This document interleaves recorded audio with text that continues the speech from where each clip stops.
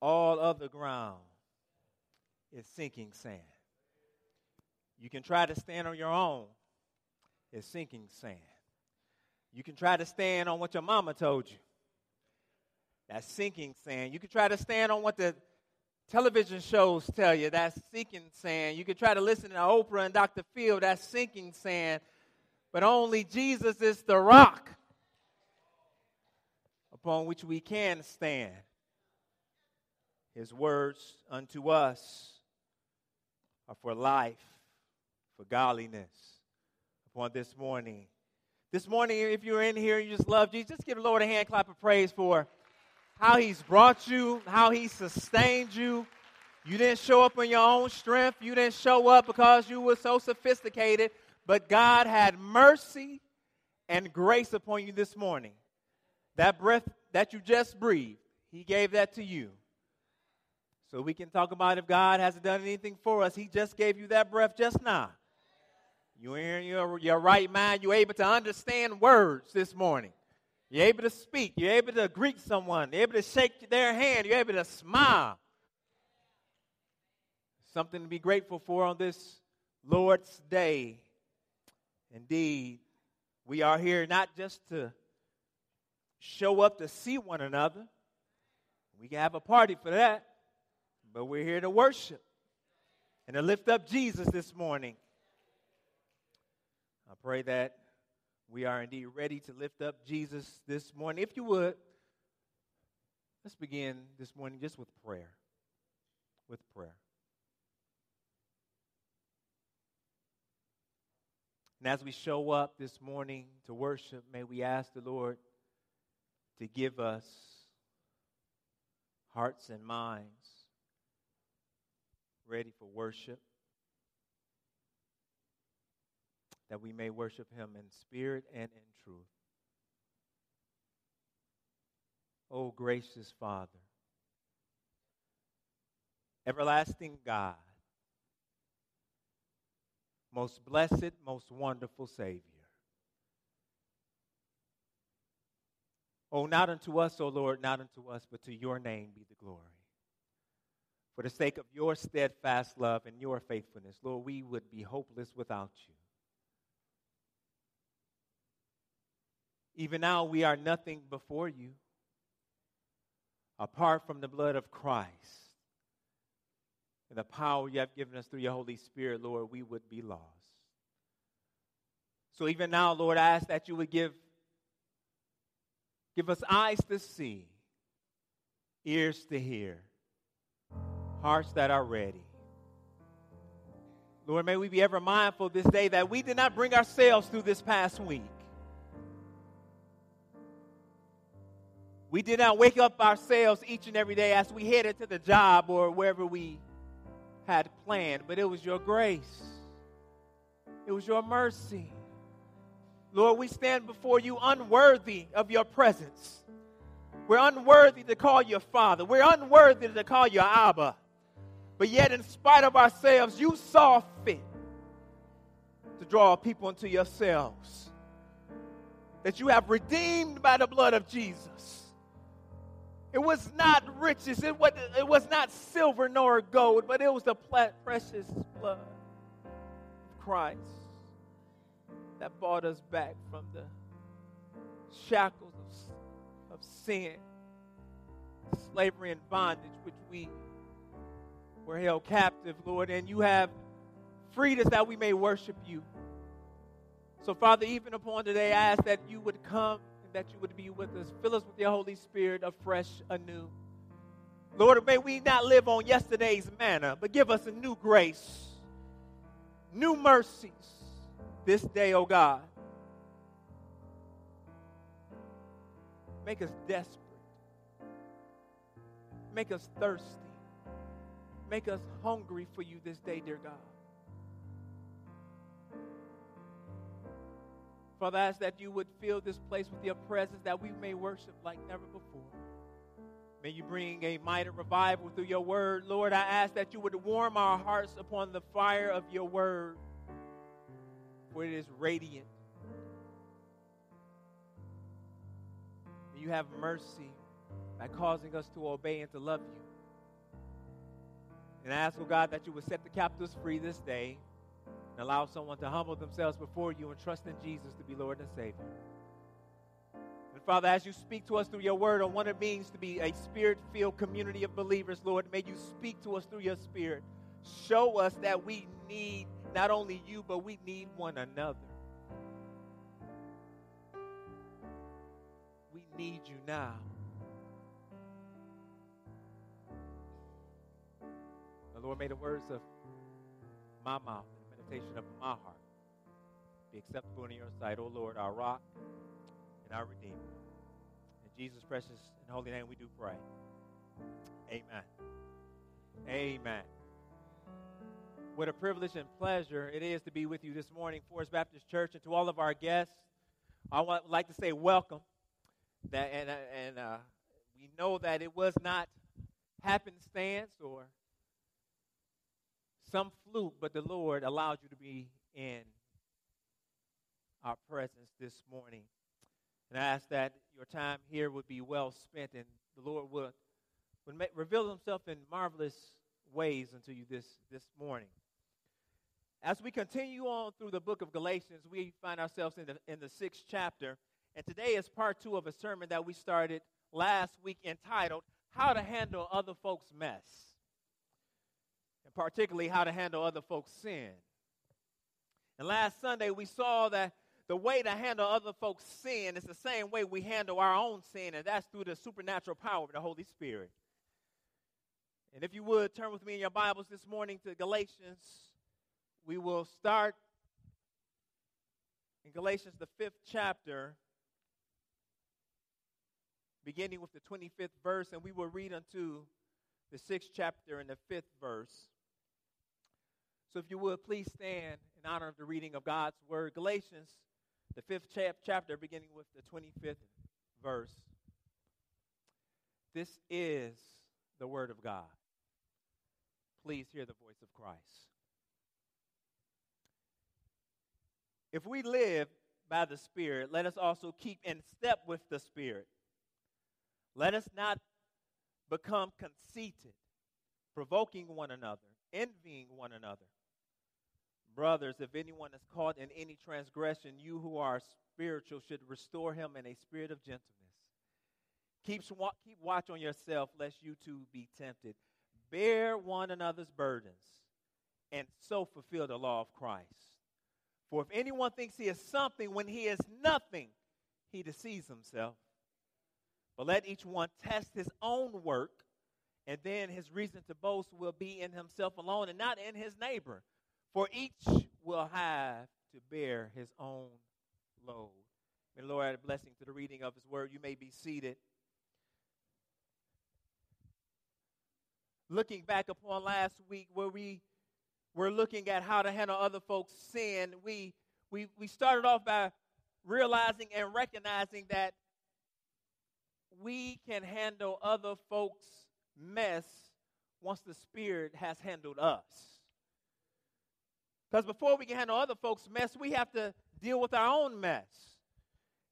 This is what Paul refers to in verses 25 and 26. If we are going to be Spirit-filled people, then we have to keep in step with the Holy Spirit. We can't get out in front of the Holy Spirit.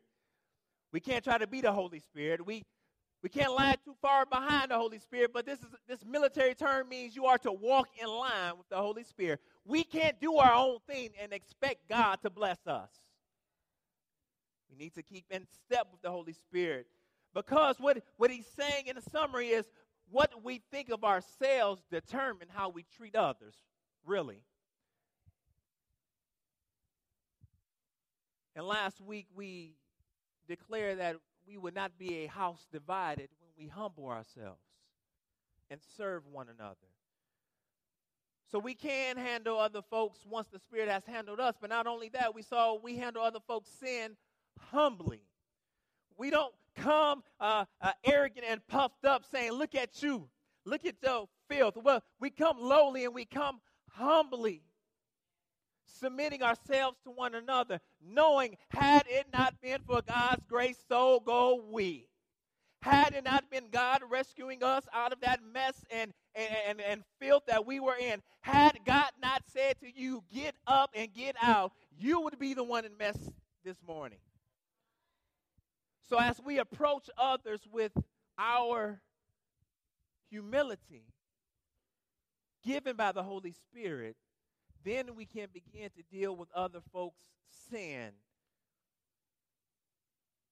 In verse 6 and 1, he says, brothers, if anyone is caught in any transgression, you who are spiritual should restore him in a spirit of gentleness. And again, just a recap, he begins by saying, brothers, this is for the body of believers. He's not talking about pagan folks out there. He's talking about those folks that's sitting on our pew right next to you. Look to your left and look to your right. That's who the Bible's talking to, brothers, sisters. And he says, if anyone is caught, if anyone, it doesn't matter who you think you are or what we perceive people to be, if you are rich or poor, or black and white, if you look like you got things all together because your sugar's sharpened here today, or if you bum me with a pullover, it doesn't matter. If anyone, if the pastor, if the deacons, if the trustees, if anyone, this lets us know that sin can touch everybody. Sin can touch anybody. But he says if anyone is caught in any transgression, and a key term right there is caught. This is not a sin hunt. This is when someone is really caught up in sin. Where sin becomes a character issue. This becomes a pattern of behavior. We ain't talking about you had a bad day. We're not talking about you was up all night rocking your child, your sick child to sleep, and now you're a little irritable. You're talking about this is a pattern of life. You're just bitter and angry at everybody. You're just selfish. And folks know you selfish. They're like, if you want something, don't call him. This is a pattern. If you are caught in any transgression, sin, which is the breaking of God's law, his moral standard of life. But what does he say? He doesn't say get on their head and berate them. He says, you who are spiritual. Is Paul talking about some elite Christian force in the church? Some spiritual Navy SEALs? No, he's talking about you who are walking in the Spirit. Go back to chapter 5, verse 16. He says, if we are walking in the Spirit, we would not gratify the desires of the flesh. He's saying the Spirit-filled life, if you are walking in the Spirit, then you should be able to handle somebody else's sin.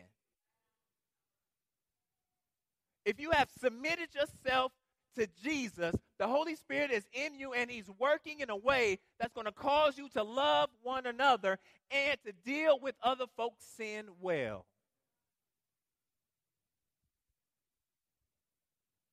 We talked about the way that we restore someone. This restore, again, it's like a body part that is out of place.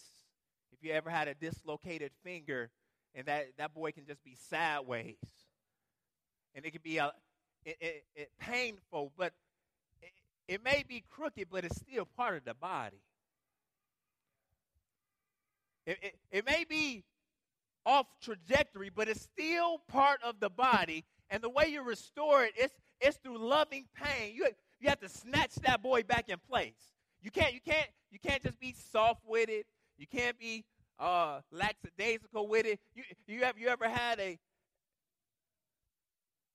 cut, a burn, or something, and someone gives you the countdown and say, "Okay, on 3, we're gonna take care of this." And they say 1, and you and put it back. Like, I thought you said 3. Like, no, we have to get it back. But the way we get it back was with the spirit of gentleness. Gentleness, a fruit of the Holy Spirit.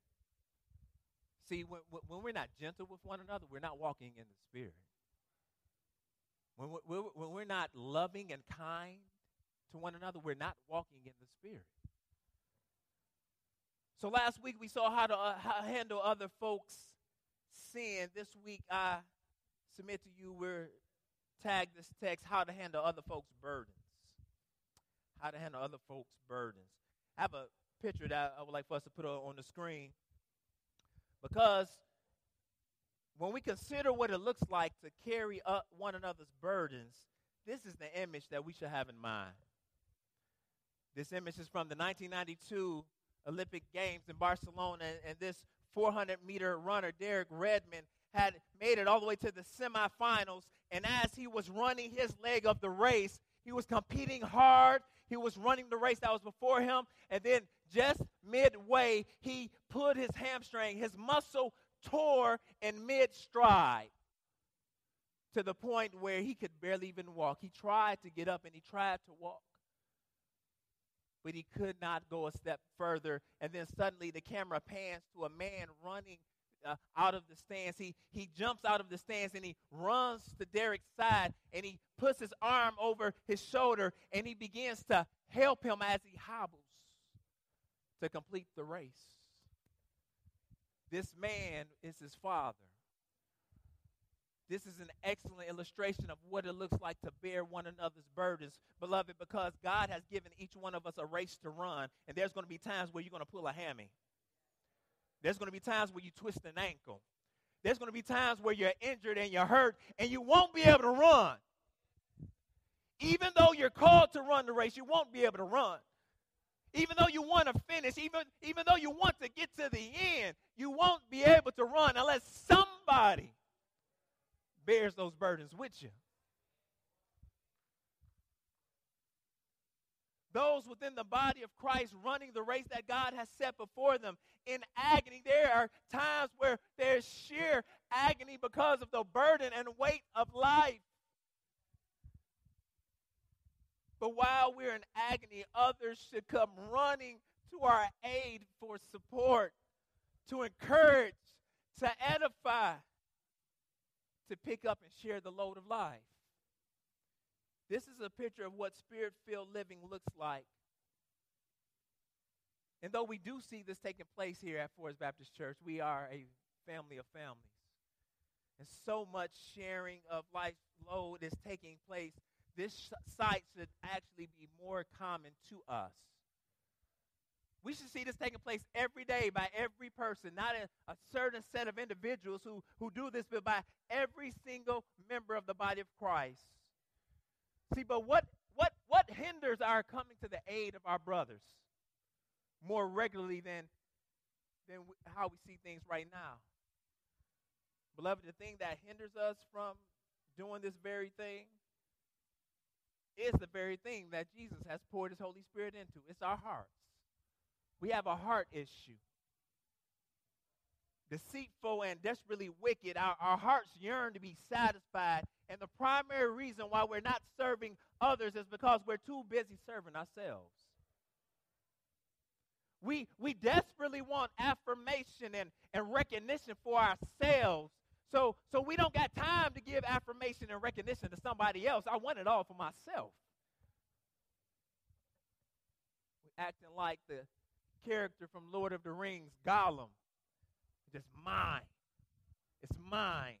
I don't want to give it up.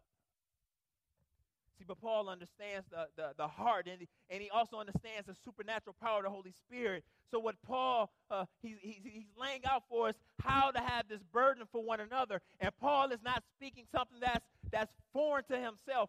Paul knows what it is like to have a burden for somebody.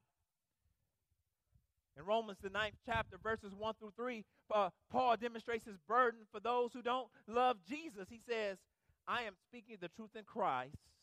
I am not lying. My conscience bears me witness in the Holy Spirit. What?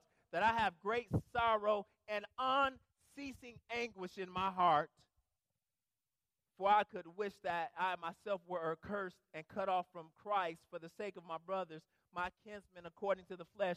What is Paul saying here? Paul is saying, I am so burdened for the loss of my brothers and sisters who are Jews. I am so burdened that I would go to hell if I knew that God would rescue them. I would give up my spot for them. Oh, come on, somebody. Would you actually give up your spot for somebody else? See, and I ain't even talking about heaven. I'm talking about that spot at the dinner table. I'm talking about that spot in the lunchroom. I'm talking about that spot in line at Starbucks. Let somebody act like they about to take cuss in front of you at Starbucks. You going off.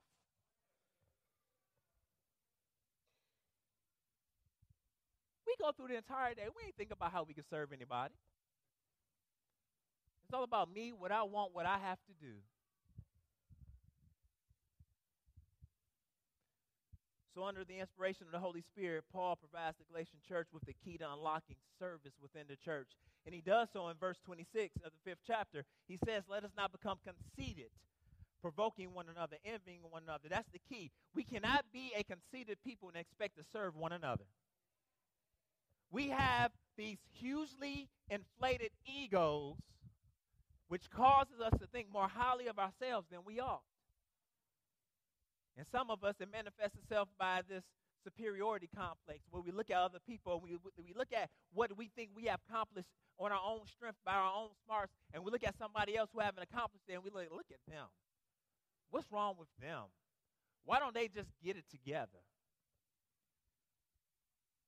Or this conceit manifests itself through an inferiority complex. And we look at somebody who we think has it all together, and like, oh, they get on my nerves. They just think they just so holy. And they begin to irritate you. Whenever they come in the room, they just irritate you because you see what you want to be, and you're not it. That's an inferiority complex. So, but this superiority and this inferiority complex, they're from the same root issue of vainglory. This is an emptiness that we strive to fill. We're empty. Pastor Tim Keller, he makes a profound point here. And I love his point because he says, well, we see one another as we see the marketplace. And what he means is when we're looking at our relationships and see people, we look at them like we're looking at a vending machine. And we choose what relationships we want to have based upon what satisfaction it's going to give me when I press the numbers. So when I come up to a vending machine, and I don't want no gummy bears. I want a Snickers bar. So guess what? I'm not going to think about the gummy bears. I ain't talking to the gummy bears because the gummy bears can't do nothing for me. But if you a Snickers bar, you could do something for me. So I'm going to holler at you. And when we see people, hello somebody, when we see one another, if we think folks can't do nothing for us, we ain't talking to them, is we? We want the people who can do something for us, that can satisfy us, to put money in our pocket, give us a ride, give us a loan, give me pleasure, make me feel good about myself. But if you keeping it real and you ain't trying to satisfy me, well, I ain't really trying to holler at you.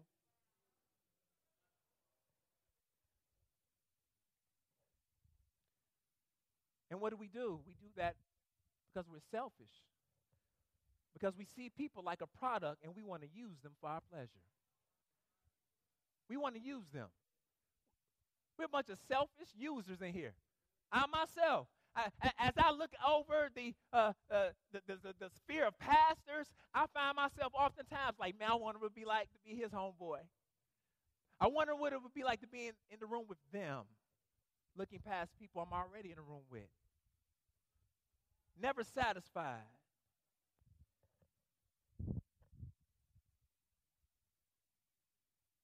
But Paul wants us to push back against this. So he gives us what true spirit-filled relational living looks like in this humble, sacrificial service. The Holy Spirit empowers you to handle yourself and one another. Let's pick this up in verse 2. So picking back up on this theme of service, Paul presses the Galatians further into relational living. And the first thing that we see is we handle other folks' burdens sacrificially. We handle other folks' burdens sacrificially. Verse 2, just the first half of it, and he says, bear one another's burdens. That's it. Bear one another's burdens. What is he talking about? What Paul is doing here, this is exactly what the Galatians did for him in chapter 4, where Paul was out of commission, and they cared for Paul. Remember, Paul had some type of sickness that immobilized him, and he couldn't do anything for himself. So the Galatians took upon themselves the desire to serve him well. They went the extra mile. They made sure he had what he needs. This is what Paul is saying by bear one another's burdens. This word bear has this meaning of to carry a relatively heavy or burdensome object. So it's bear, it's carry, but then also in some translations it says to share. To share. We don't see someone stumbling, bumbling, and falling down and be like, oh, they be all right. Come on. Y'all know how we do. We see somebody, they got their hands full of groceries. Potatoes falling out, the strawberries and bread getting smushed, and their hands are full, and we walk past them like, man, that's a lot of stuff.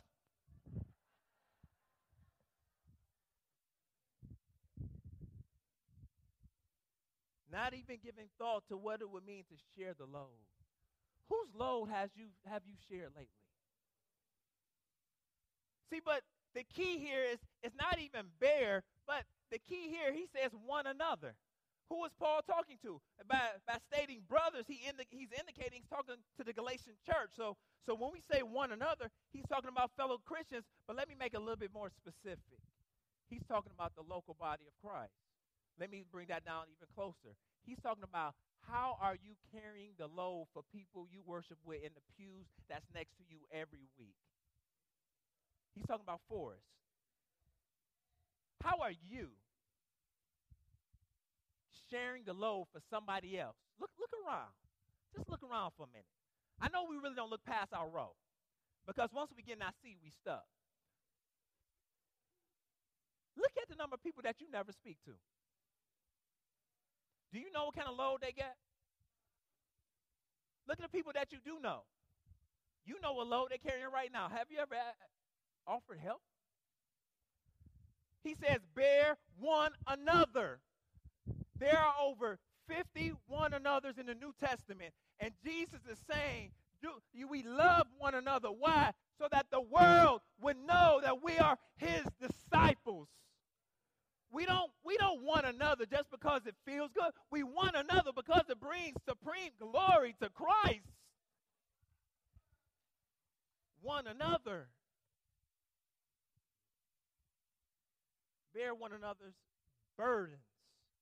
This is hardship, which is regarded as particularly burdensome and exhausting.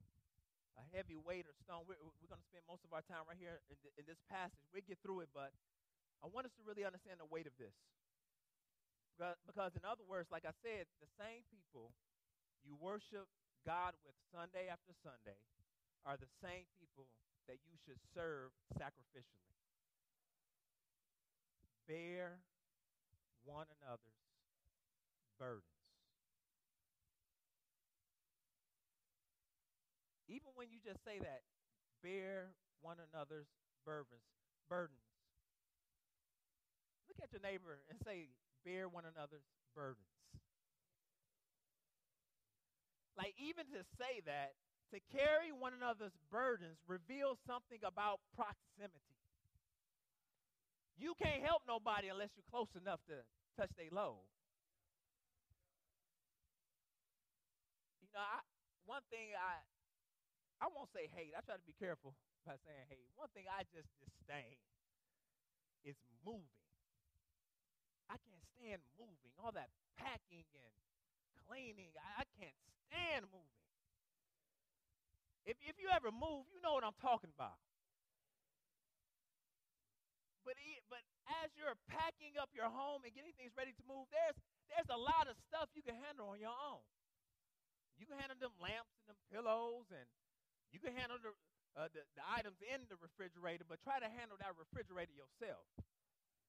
There's things we can handle on our own, but there's many things in our home that we need help to move.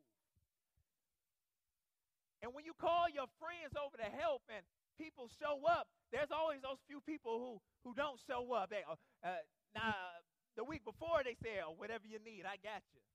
But when it comes time to do the deed, they ain't nowhere to be found. See, a friend can't help you move if they ain't over your house. A friend can't carry the load for you over the phone. So if we're going to talk about bearing one another's burdens, there's some type of proximity that I have gained interest into your house, and that I'm able to touch your stuff. That means I'm right there with you. And then not only that, when they come over your house, they actually do some work. I remember when I moved from Michigan, when we relocated our entire family, and we arrived in Louisville, and Pastor Jamal had set up some help for us, and I look up, I see Clarence Moody, I see Deacon Pollard, I see Tyler, I see Kevin. They show up, they come. Did they come in their church clothes? In suits and ties? No, they came over in their work clothes. Why? Because they knew they was going to get dirty. Father Moody, he had his sweatband on his head. Why? Because he knew he was about to do some work, and it was going to be sweaty. He was going to get messy. When it comes to bearing one another's burdens, don't act like you can't touch nobody's mess. Don't come over too clean. Don't come over to my house trying to bear my burdens wearing all white. Because if you're going to bear my burdens, you're going to get greasy.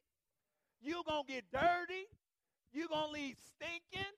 You're going to leave reeking, because my burdens ain't clean. My burdens ain't light.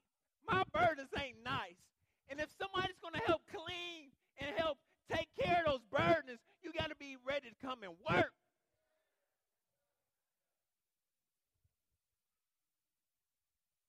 You have to press in. I love the parallel passage to this in 1 Thessalonians, the 5th chapter, verse 14. He says, Paul again, and we urge you, brothers, sisters, admonish the idle, encourage the faint-hearted, help the weak, be patient with them all. What is he saying? You're going to be doing life. You're going to be bearing one another's burdens. I know what struggles you have. I know where you need help, and I know what pianos we need to move up out of your life. And beloved, understand this. All Christians have burdens. All Christians have burdens. So when living with one another in a Christian community, we just got to deal with one another's burdens. And the way Paul is talking, he's talking to the church at large. So Paul is not saying burden bearing is just for pastors. Burden bearing ain't just for deacons. Burden bearing is not just for teachers. But we all have a part to play. But yet, when it's time to bear those burdens, when we know someone has fallen into sin, we also face the baggage that their sin brings. And though the consequences of sin vary, there are still consequences to sin. And I believe part of what Paul is talking about and what he's calling burdens here are the consequences of sin. This is twofold. To carry one another's burdens, then, it reveals that we are sinners. To even say we need to carry one another's burdens, that reveals that we are sinners. And I call these are direct burdens. And I'm going to be gentle. I'm going to be real gentle. Because sin brings consequences. Now, we don't like to recognize it, but our sin brings difficulty and burdens into our life. These are direct burdens. Direct burdens. Burdens from sexual sin. Whether it's now we're living in a single-parent home. Whether a couple is now divorced because of adultery. Health issues. But there's consequences to sexual sin. There's consequences and burdens from relational sin. Again, the Bible reveals to us that when there's a divorce that takes place, it's because sin has broken oneness. When you are estranged from a family member, there's sin removes oneness. And in a family, in a marriage, you want oneness. So wherever there's not oneness, sin is there.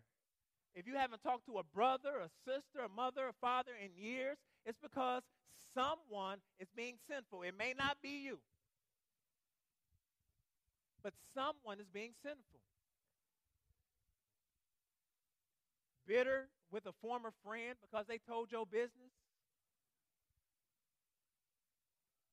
Burdens from stewardship sins. You got those bills because you did not pay those bills. You have been irresponsibly using your credit card and not stewarding what God has given you. Now you have the burden of debt, consequences. Again, we all are there. We all experience the consequences and baggage of our sin. We have those bills because instead of having a job lined up before we quit, we just quit. Or even things as simple as the reason why it's so difficult for you to pay bills is because you quit high school. So now when you go for the application, they're looking. And it's hard. But God gives grace. I'm so glad that God gives grace, that even when I was a fool, He kept me. I'm so glad that when I am carrying baggage because of my own sin, that God sends somebody into my life to make that load a little bit easier. I'm so glad that God did not give up on me when I was trying to give up on Him. I'm so glad that grace ain't just a regular grace, but that they call it amazing grace. It's amazing grace because I shouldn't have it in the first place. It's amazing grace because it's out of this world. It's amazing grace because you're not supposed to have it. I'm so glad God gives grace.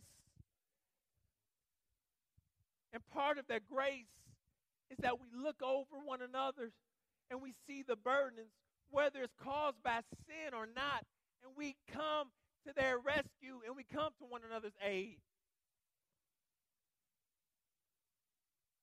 But then that's just a small part of this burdens, actually, because the larger part, I believe, we don't limit this to sin, but really our burdens comes from just a wider view of the issues of life. To carry one another's burdens reveals that we live in a fallen world. And because sin has so broken and devastated our bodies and our minds and has disconnected us from relational oneness with God and relational oneness with one another, because sin has entered into the equation, there's a lot of things that's just affecting us. It's not because we did anything in particular, but just because sin is rampant. I think about things like mental illness. That's an indirect burden. I think about physical illness, medical issues. You didn't ask for cancer. Financial crisis. You were just trying to take your child to the doctor. You ain't know it's going to cost $15,000. Beloved, I believe one area that we look past is even demonic oppression.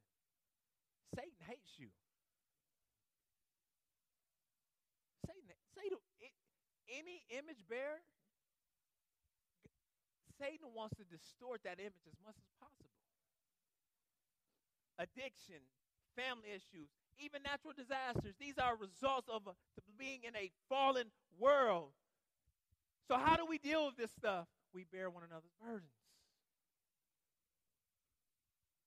We babysit, we make meals, we give gifts, and we we drive people here, we drive people there, we show up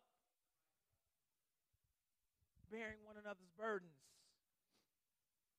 When I was thinking about this, I thought a good illustration of the direct and indirect burdens is, I've been talking a whole lot about my deck. We got this deck out back, and for years, I've just been letting it decay. So because of my direct laziness, I had to replace some boards that had deteriorated. That's on me. I was being lazy. But you know what? Now that I have stained those boards and taken care of those boards, the weather will bring some decay later. Not my fault. That's indirect. So there's some issues in your life that you could look at and you say, well, man, did I bring that on myself, or is that just something that happened? So whether or not you brought it on yourself or it's something that you had that just happened, we as the body of Christ have a responsibility to carry and share that load with you regardless.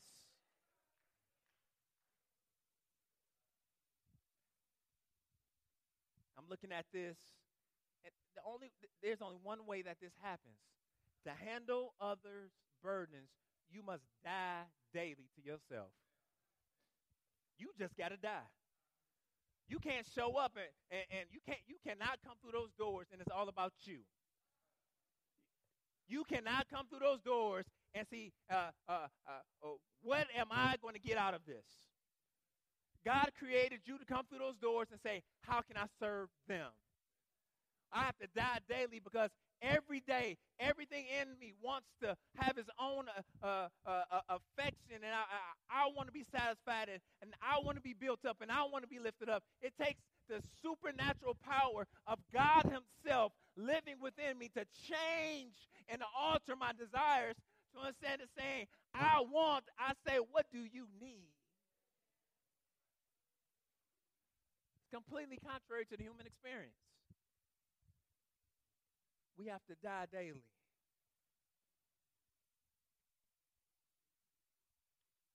Then Paul goes on. We'll fly through the rest of this. Bear one another's burdens and so fulfill the law of Christ. Paul is doing a cause and effect. This is directly relational. If you bear one another's burdens, you are fulfilling the law of Christ. What is the law of Christ? In Galatians 4, Paul already tells us and reminds us. He doesn't tell us, he reminds us what the law of Christ is. Galatians 4, verse 13 through 14 says, you know it was because of a bodily ailment that I preached the gospel to you at first. Then he says, and though my conditions was a trial to you, you did not scorn or despise me, but received me as an angel of God, as Christ Jesus. The Galatians were loving on him.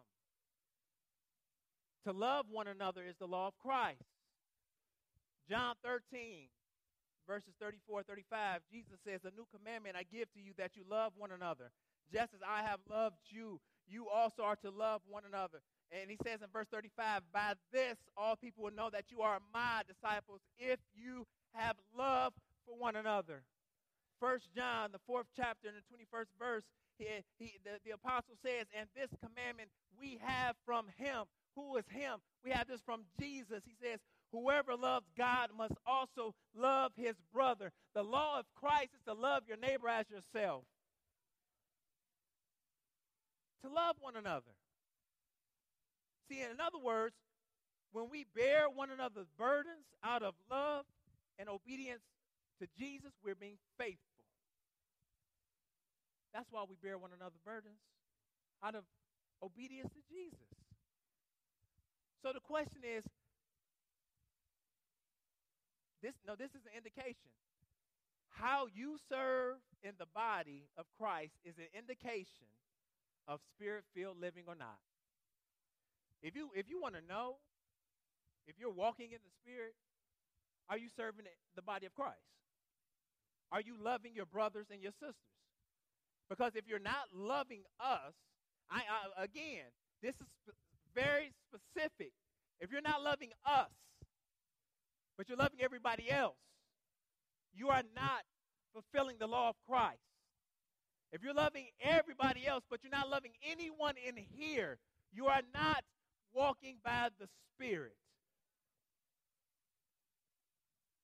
burdens. This means weight. This means pain. It means inconvenience. It means sacrifice. Where does Paul go from here? He closes this paragraph the same way he started it in the 5th chapter. He finishes it by calling the Galatians to take a closer look at themselves. And what he wants us to see, beginning in verse 3, is that we handle other folks' burdens with a divine perspective. We handle other folks' burdens with a divine perspective. He says in verse 3 here, for if anyone thinks he is something when he is nothing, he deceives himself. That's a divine perspective. He is saying, look at your life as God will look at your life. Apart from the blood of Jesus, are you something or are you nothing? This is directly related to verse 2. And when he says something, he's saying you think yourself to be an important person. If anyone thinks he is an important person, when he is not an important person, he deceives himself. This deception, this is an erroneous view concerning the truth. I like how the Amplified Version puts it. He says he deceives and deludes and cheats himself. You know you cheat yourself when you don't serve one another? You think the biggest blessing is receiving affection and affirmation from everybody else. But the Lord built us, he built us actually upside down in the sense that when we actually serve others, we receive the greatest benefit. We are built up and the other person is built up. Once again, let me be gentle but yet firm. From that, verse 3, in other words, if you aren't serving fellow members here at Forest Baptist Church and you live in isolation, you think too highly of yourself and are guilty of pride.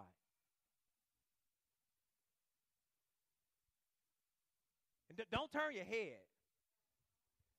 Don't be like, I just told them yesterday they was full of pride. Don't turn your head. If you got a mirror on your row, pass it down and pass it back. So this hits everybody in here. Me and you. If we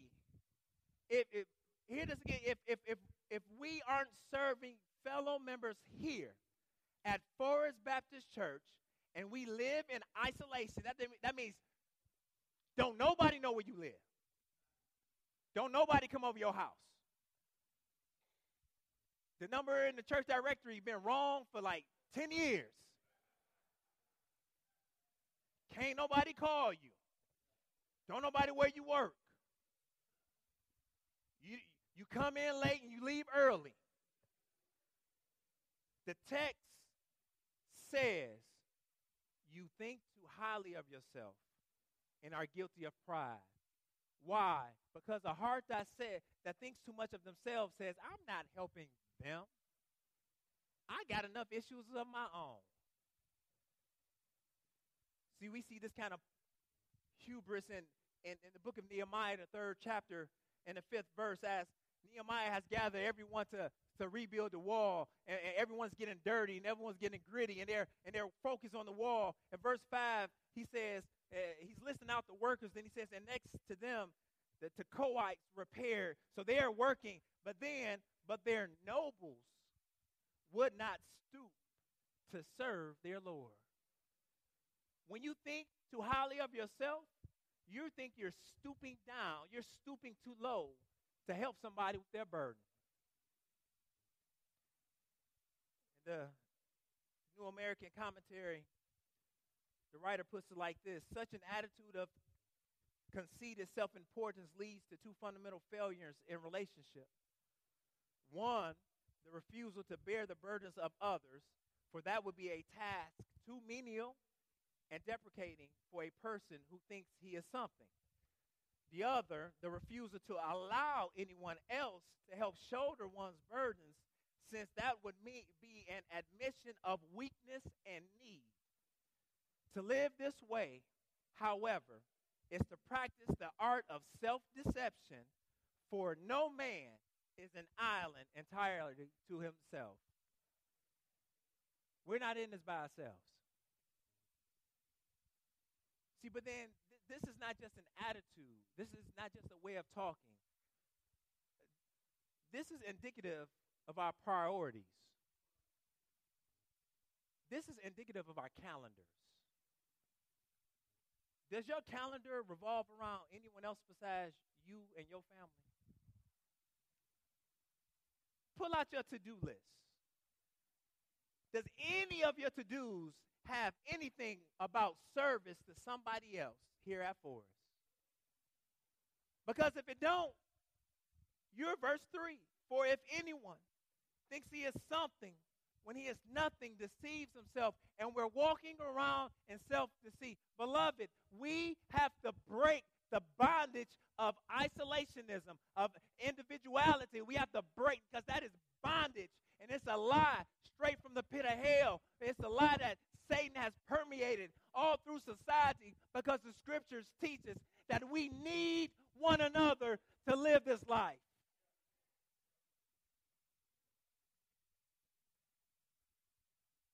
Verses 4 and 5, this is another call to self-examination.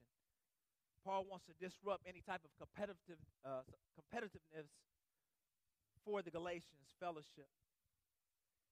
So in verses 4 and 5, we handle other folks' burdens while keeping watch on our own. Verse 4, he says, but let each one test his own work, and then his reason to boast will be in himself alone and not in his neighbor. For each will have to bear his own load. What he's saying is, this is not a contradiction to verse 4, but what he's saying, this is a emphasis on personal responsibility. We are to test our own work. We need to examine what load and what burdens God has given us to bear. I can't always be looking at somebody else to see how I can one-up them, but I need to look at what God has given me to hold on my own. I have to stop comparing myself with others to make myself feel better. We have to stop feeding our pride by focusing on the work of others. We need to focus on our own work. That reminds me of that movie, Little Shop of Horrors. That small plant that could talk and sing and do all these things, well, it grew as it was fed. And it wasn't just fed anything, but it was fed meat. It was fed flesh. It was fed other people. And beloved, if we're not careful, our prideful hearts become like that flower. And it will continue to grow as we look at one another to try to feed ourselves and say, I'm better than you, or I'm better than her. And we begin to eat and devour one another in order that our pride may grow. But God says, no, you test your own work.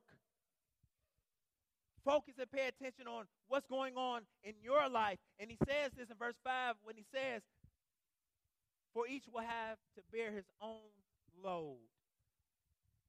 The word here is not that heavy burden. This is a common term for a man's backpack.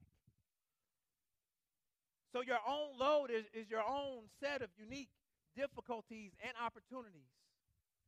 Your own sets of weaknesses and your own sets of gifts.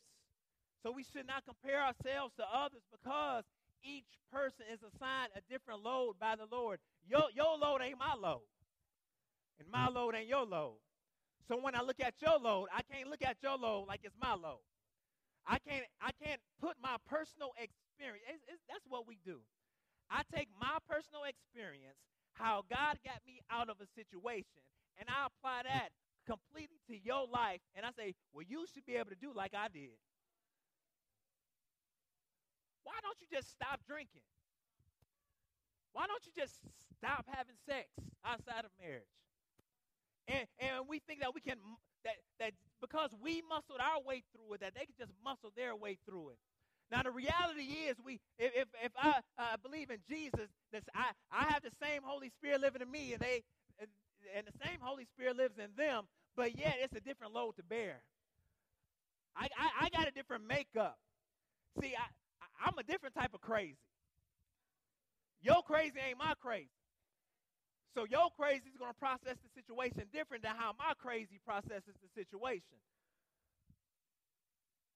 But I am able to lift the burdens when there are burdens. But I'm not supposed to lift loads when they're loads. Watch this. In David Platt's commentary on Galatians, he writes out a great example of the difference between loads and burdens. So he says here, see if you can tell the difference between a load and a burden. A young guy who constantly gets up late for work or school because he stays up playing video games all night asks you to wake him up every morning so he does not lose his job or flunk out of school. Is that a load or a burden? A guy or a woman who spends all his money on beer, cigarettes, and lottery tickets, refuses to look for a job, and asks you for money. Is that a burden or a load? A businessman works 12-hour days, including Saturdays, and asks you to take his son or his daughter to all of his or her baseball practices and games. Is that a burden or a load? Those are loads, beloved. But these are burdens. A married couple has 3 children, and one day there is an accident. One of the parents dies in a car wreck. The remaining parent and the kids have needs. That's a burden. A husband abandons his wife for another woman, leaving her with 4 kids. She needs help meeting daily responsibilities. That's a burden. An older, faithful church member gets sick and is having a hard time. She needs help with meals, transportation, and occasional living expenses. Is that a burden or a load? That's a burden. And sometimes, y'all, if we could just be real, we so busy dealing with other folks' loads that we can't help nobody in their burdens.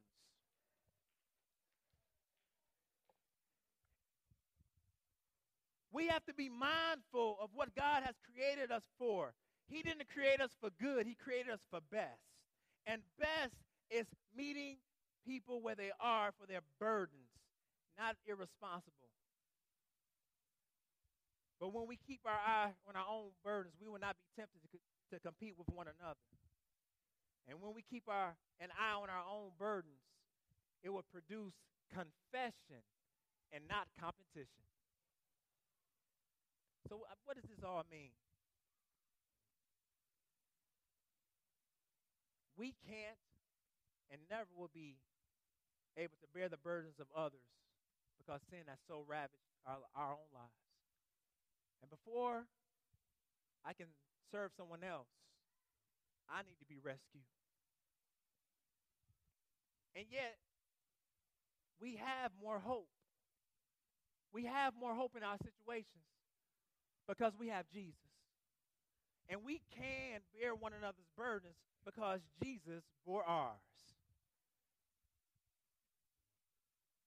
Romans, the 15th chapter, beginning with verse 1 says, "We who are strong have an obligation to bear with the failings of the weak and not to please ourselves. Let each of us please his neighbor for his good, to build him up.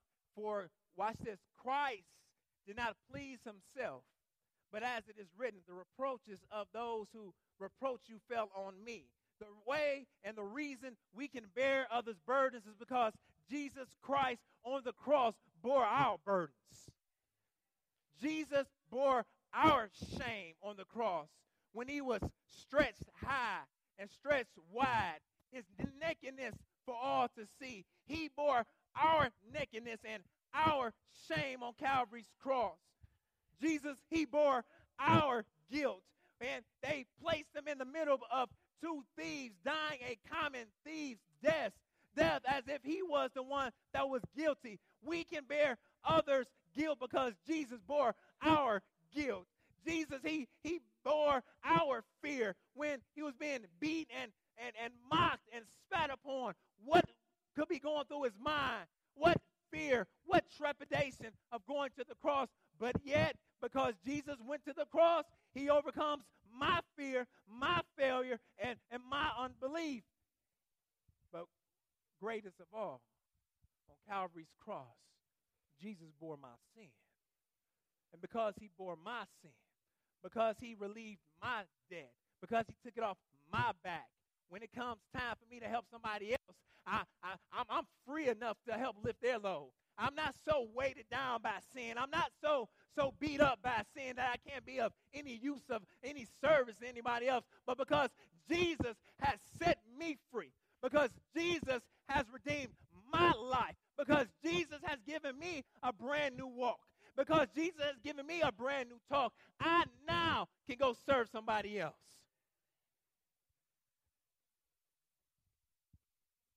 It's all by grace. So at the end of the day, the question we must answer is, are you interested in loving someone other than yourself?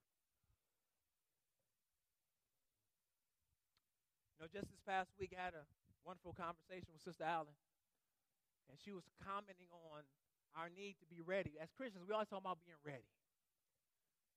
But then she made the comment, but are we really ready for our senior saints and the service that they need? Are we really ready to care for one another? And I had to think about that. Like, we always talk about being ready, ain't we? But are we really ready here? Are we really ready to help someone when they lose a husband? Let me just put it like, let me make it plain, everybody. We all gonna die. Because sin has entered into creation. We're all gonna die. And all along the way, we're gonna have burdens. Are we really ready for that? Are we really ready to help someone who loses a loved one? Are we really ready to help someone with some debilitating medical issues? Are we ready, or are we just going to keep talking about we ready? At some point, we're going to have to believe Jesus. And at some point, we're going to have to get over ourselves. And at some point, we're going to have to put somebody else's burden on our calendar. And we're going to have to sacrifice. We're going to have to put on our dickies. And we're going to have to put on our boots. And we're going to have to put on our work hats. And we're going to have to get busy. It's going to be hard. It's going to be real hard. It's going to be an inconvenience. But Jesus says, my grace is sufficient for you. And because of grace, we can. Quickly, practical steps. Some practical steps for us. Find out for yourself who has a need and fill it yourself. Ask someone today, is there a way I can serve you this week? Talk to somebody. Prayerfully make distinctions between burdens and loads. Prayerfully make those distinctions. Don't get caught up in carrying other loads where you can't carry anyone's burdens. But then lastly, be careful of making statements like they should do something about it. If you see a need, fill a need. We are not self-sufficient. And there will be times in our lives where we just need help. We are helping others finish a race that they've started. And you may be here today and you hear a message like this, and you say, well, how should I respond? The way that we can always respond to a sermon is by repenting. Lord, I'm sorry for not being faithful. I'm sorry, Lord, for not being obedient. Would you please forgive me? Help me to be obedient. If you are not a follower of Jesus today, you can't do this. You can't serve one another. You will always serve yourself. If you do not follow Jesus, you will always be the center of your own universe. Everything will be about you. No matter what conversation you walk into, some way it will be turned to you. You're like, oh, yeah, I seen this movie. Oh, I seen it too. Oh, yeah, I was eating this meal. Oh, I ate that last week. If you don't love Jesus, it will always be about you. And the way that turns around is by you surrendering your life to Jesus today through repentance and faith. Repentance simply says, Lord, I've been going the wrong way. Please forgive me because I need your strength, your grace, and your mercy to turn me around. And faith says, Lord, I believe that you are my only hope, and I must trust and live for you and your purposes. That's how you respond. The Lord been kicking my butt all week. I'm not sweet. But But what happens is when you press yourself into Jesus, he allows you to take thoughts captive. Where in other ways, they would have led you into sin. My wife doesn't even know this. So Friday, we went to a wedding. We was having a good time. Saturday. What day was that? Friday. Friday, we went to a wedding. And I needed to get back to do some more sermon prep. So it was time to leave. And as I was leaving, she said, honey, can I stick around and help them clean up? And I'm like, okay, yeah. And as I'm walking out the door, my first thought was, man, I came with a date, and I ain't leaving with my date. But the Holy Spirit took that thought captive and said, you are so simple. She's bearing somebody's burden. She's demonstrating the love of Christ, and all you can think about is you. All you can think about is leaving with your wife, and she wants to lay down her life as a living sacrifice. Had not that scripture been in my heart, where would I have been? If you don't have the word of God in your heart, and you wonder why you make bad decision after bad decision after bad decision, it's because you have nothing to take those thoughts captive. That's grace. I wasn't trying to be all super pastoral at that moment. I was broken. And Jesus picked me up. We can't live this life in our own strength. We need to press into Jesus that he may set us free from our selfishness and from our sin. Turn from yourself today. Repent and turn towards Jesus. Father God, we thank you for your word. We thank you for how you challenge us. We thank you for how you convict us. But Lord, we thank you for how you love us. That in spite of ourselves, you demonstrated your love that Jesus Christ paying our sin debt. Lord, I ask that you will have mercy on one today, that they will see their sinfulness, their selfishness. They will repent of their sin and turn towards you today. Father, we love you, and we thank you for your word. Continue to have your way in this worship service. In Jesus' precious and holy name we do pray. Amen.